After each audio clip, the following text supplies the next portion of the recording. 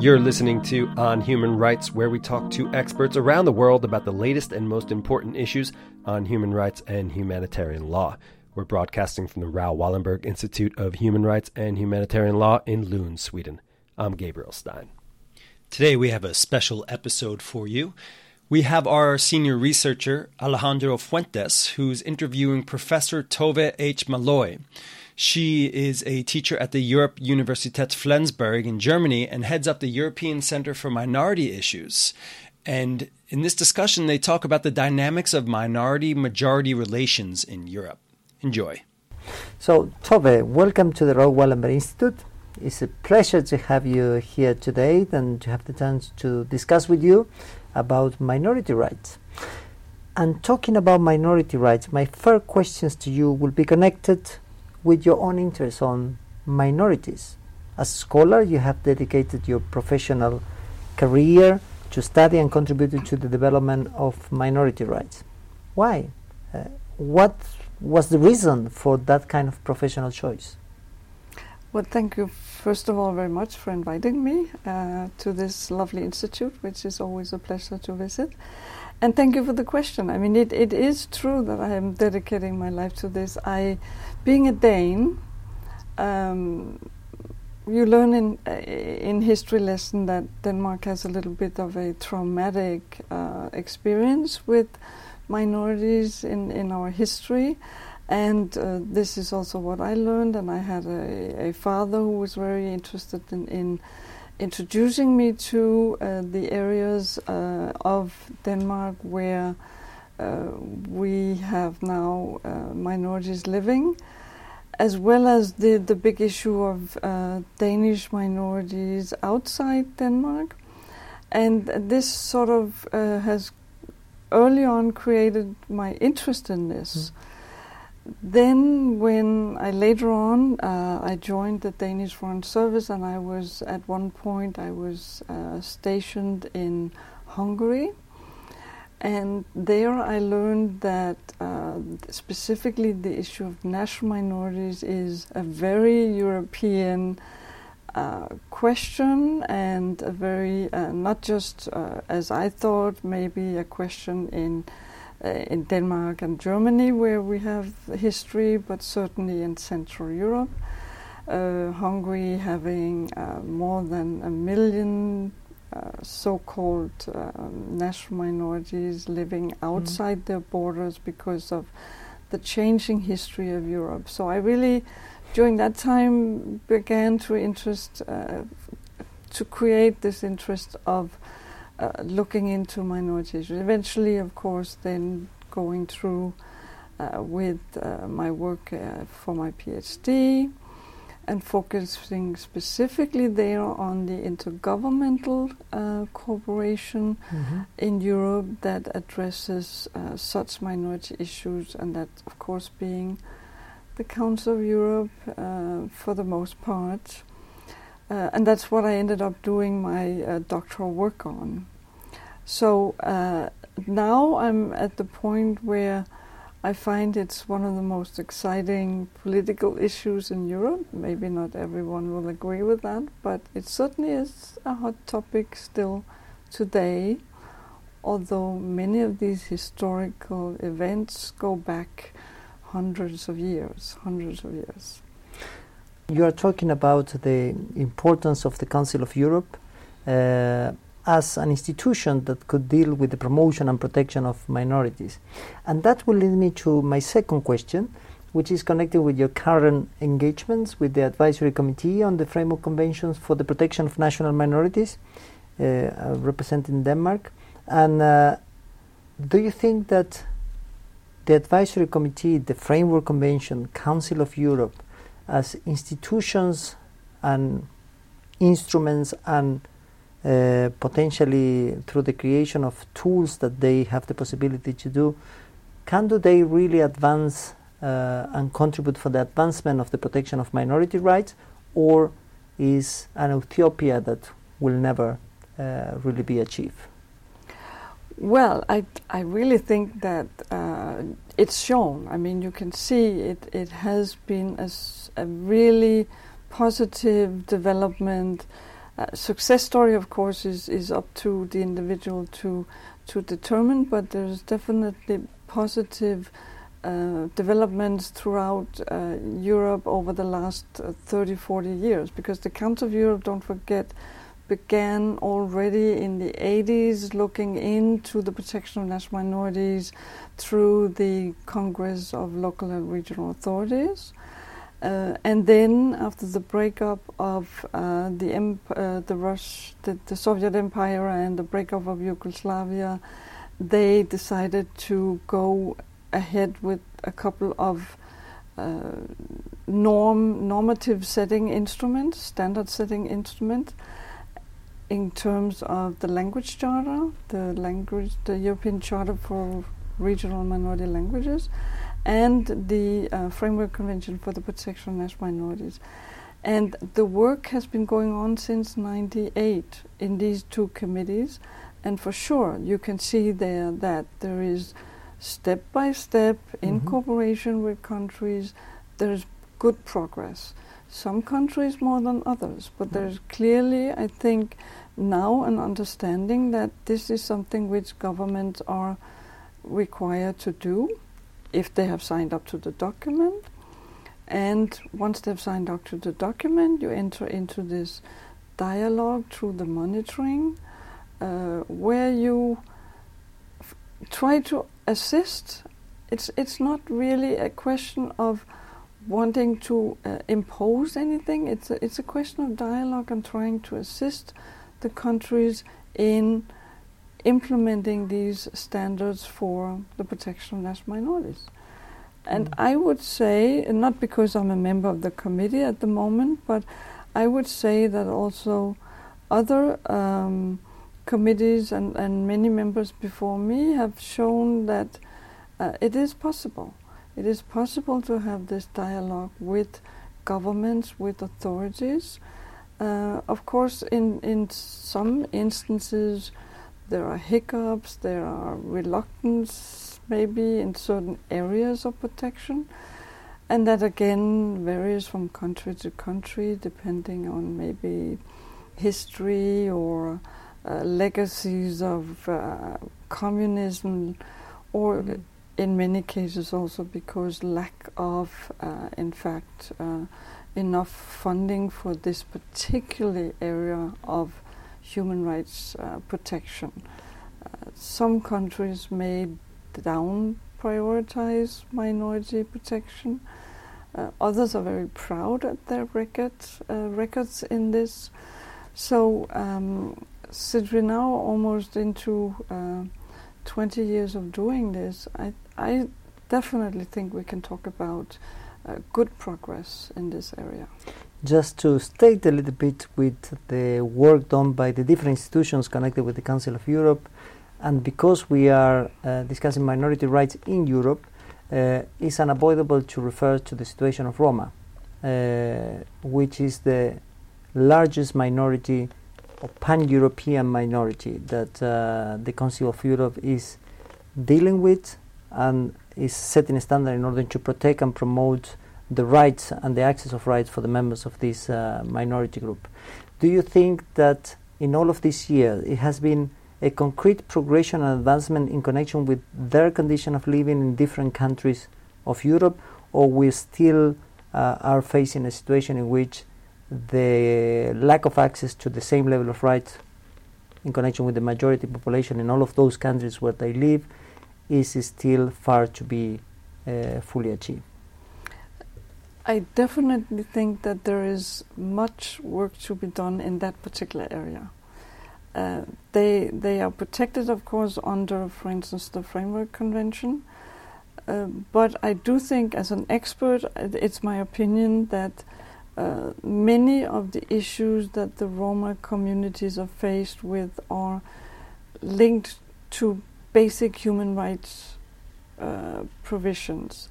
And this is not entirely what the Framework Convention does. So you cannot, in a sense, expect that a better condition for those Roma communities will happen only by looking at a minority rights instrument. you need to look at it much broader. And I think that's where countries, governments, member states of the Council of Europe and also the European Union need to increase their attention and their willingness to implement the simple basic human rights, social rights. That's where the issues are the most crucial at the moment with that particular group, the Roma. And if we could get to a point where governments would pay more attention to the social rights and the basic human rights of Roma and work on that, then I think down the line we could also see progress in terms of the traditional minority rights, such as cultural rights, certain education rights, and political participation. But they, in a sense, must go hand in hand. And therefore, the community that needs to assist governments needs to be broad enough. It's not enough only to look to minority rights instruments. We really need to look at fundamental rights if we're talking about the EU, and generally basic human rights if we're talking about the broader geographic area of Europe. And if we think about the universalization of the universal access of rights, in this case in connection with the Roma community, but not only, and now I'm thinking to the refugee community living in Europe, the newcomers, which are considered a new minority or potentially new minority group in Europe, and which has generated very large debate in the current scholar community, but also in the mass media. So how the minority discourses, the minority scholars, those that has been dealing with the protection of national minorities in Europe, could contribute to the enlargement of the access to the enjoyment of basic rights in connection with this new community that has joined the European soil? Well, that's a large question. I think it's important to distinguish a little bit between the different groups here. I mean, refugees, asylum seekers, that's one category, and there are international documents that actually protect their rights under the UN system. Then you have migrants, and there, of course, you have different types of migrants. You have economic migrants, perhaps also some are politically pushed out of their country but may not qualify as refugees per se. And then you have the category which you call new minorities, that may be second, third generation members of immigrant families, but they're no longer immigrants because they're actually born and raised in the country where they are being then categorized as a new minority because they don't fall under the category of so-called old minorities or traditional historic minorities that have maybe resided in a homeland region for maybe hundreds of years. So we have all these categories, and that makes it really complex and complicated. But of course we have a set of provisions in, for instance, the Framework Convention that could very well also be imagined to be extended to what I call new minorities, meaning minorities that are born in a country but where they still reside in a family structure where they want to continue to nurture the identity of their parents, let's say, and they still want to maybe contain and maintain their mother tongue language so they can continue to communicate with grandparents and maybe even family back in the original country. But they are most likely even citizens of the country where they're now living. there I think you have some potential, or you could say you have some overlap where traditional minorities have these rights to their own schools, to using their own language both in public and in private, even to use their language in contact with authorities. And if you have large new minorities, which you do in a number of European countries, I don't see why we couldn't extend some rights of those I just mentioned to these groups. Of course, it doesn't mean that when you then go to the town hall, you have to be able to provide service to groups in 25 different languages. That would not be feasible.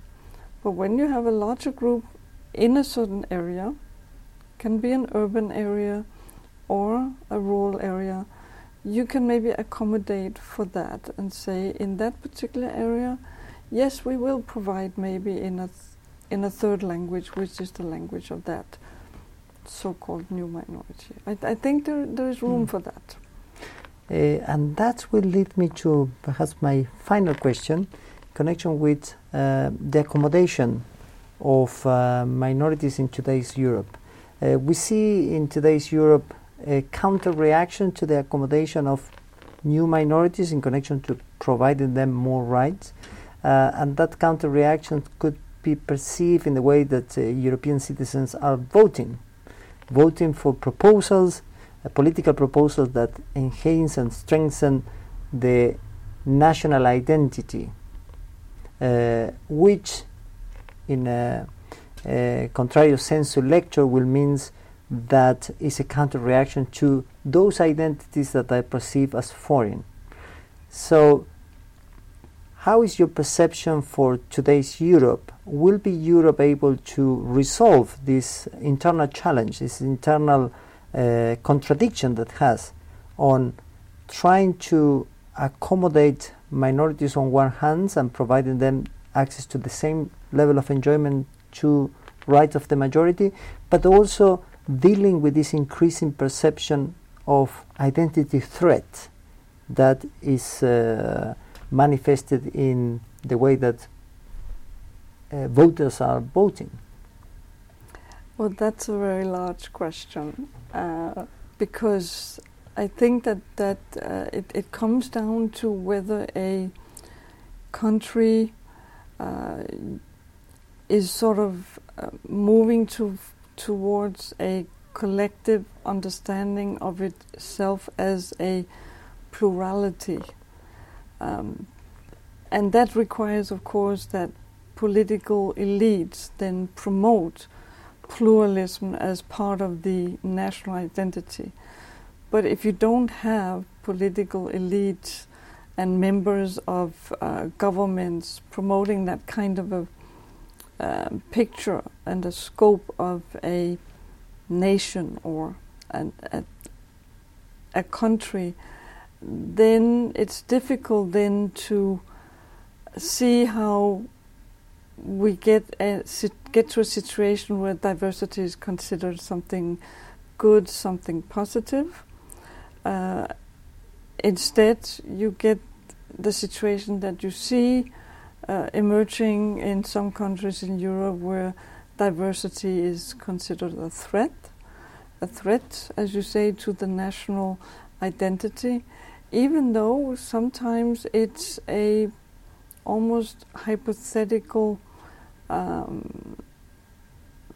picture created in people's mind, because if you go in the street and you talk to people and you ask them, your neighbor looks different than you, maybe he speaks a different language, don't you like him? Many people will say, yes, of course I like him, he's my neighbor. But if you ask the politicians will say, well, we don't like this group, we don't like that group.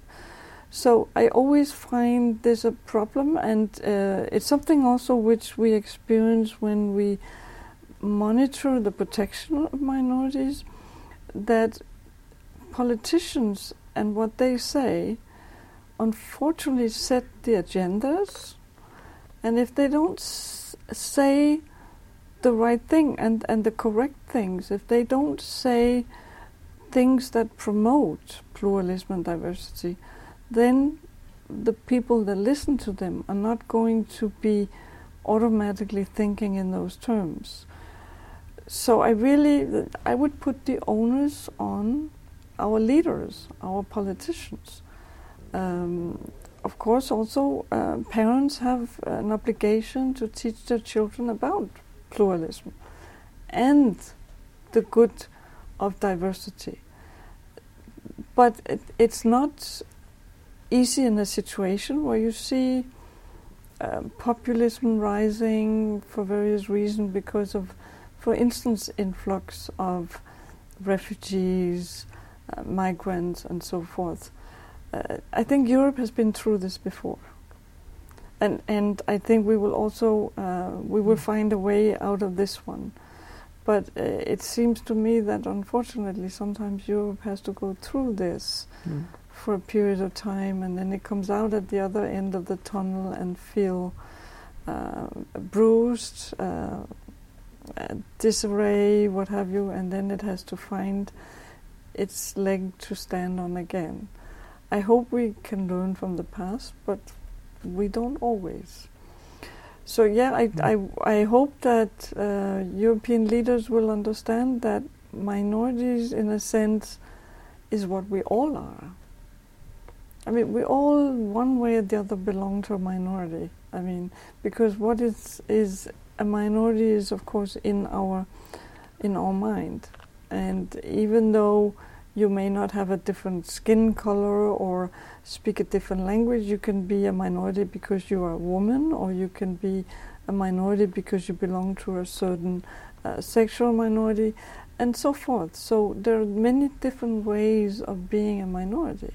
Mm-hmm. So neglecting minority rights, whether we're talking about traditional language minority rights or rights based on other social and even demographic markers, it's a no-go. I mean, it's making a goal in your own goalie boot, and you don't do that in football. So no. Why do it in politics? I think I will finish this podcast interview with that phrase, in the sense that neglecting minorities is neglecting ourselves, because all of us have a multiplicity of identities, and some of them in certain situations became a minority. And that is I think that's a very good message for hope. If we assume our minorities' size and minority identities, most likely we will assume also the protection of minority groups as part of ourselves. Thank you very much, Tove. Thank you for spending this time with us at the Raoul Wallenberg Institute and to engage in this fascinating discussion. Thank you very much. Thank you. That was Professor Tove H. Malloy, who heads up the European Center for Minority Issues, speaking to RWI's senior researcher, Alejandro Fuentes. On Human Rights is broadcast from the Raoul Wallenberg Institute of Human Rights and Humanitarian Law in Lund, Sweden. I'm Gabriel Stein. Thanks so much for listening today. We'll be back soon with more, talking to experts around the world about the latest and most important issues on human rights and humanitarian law.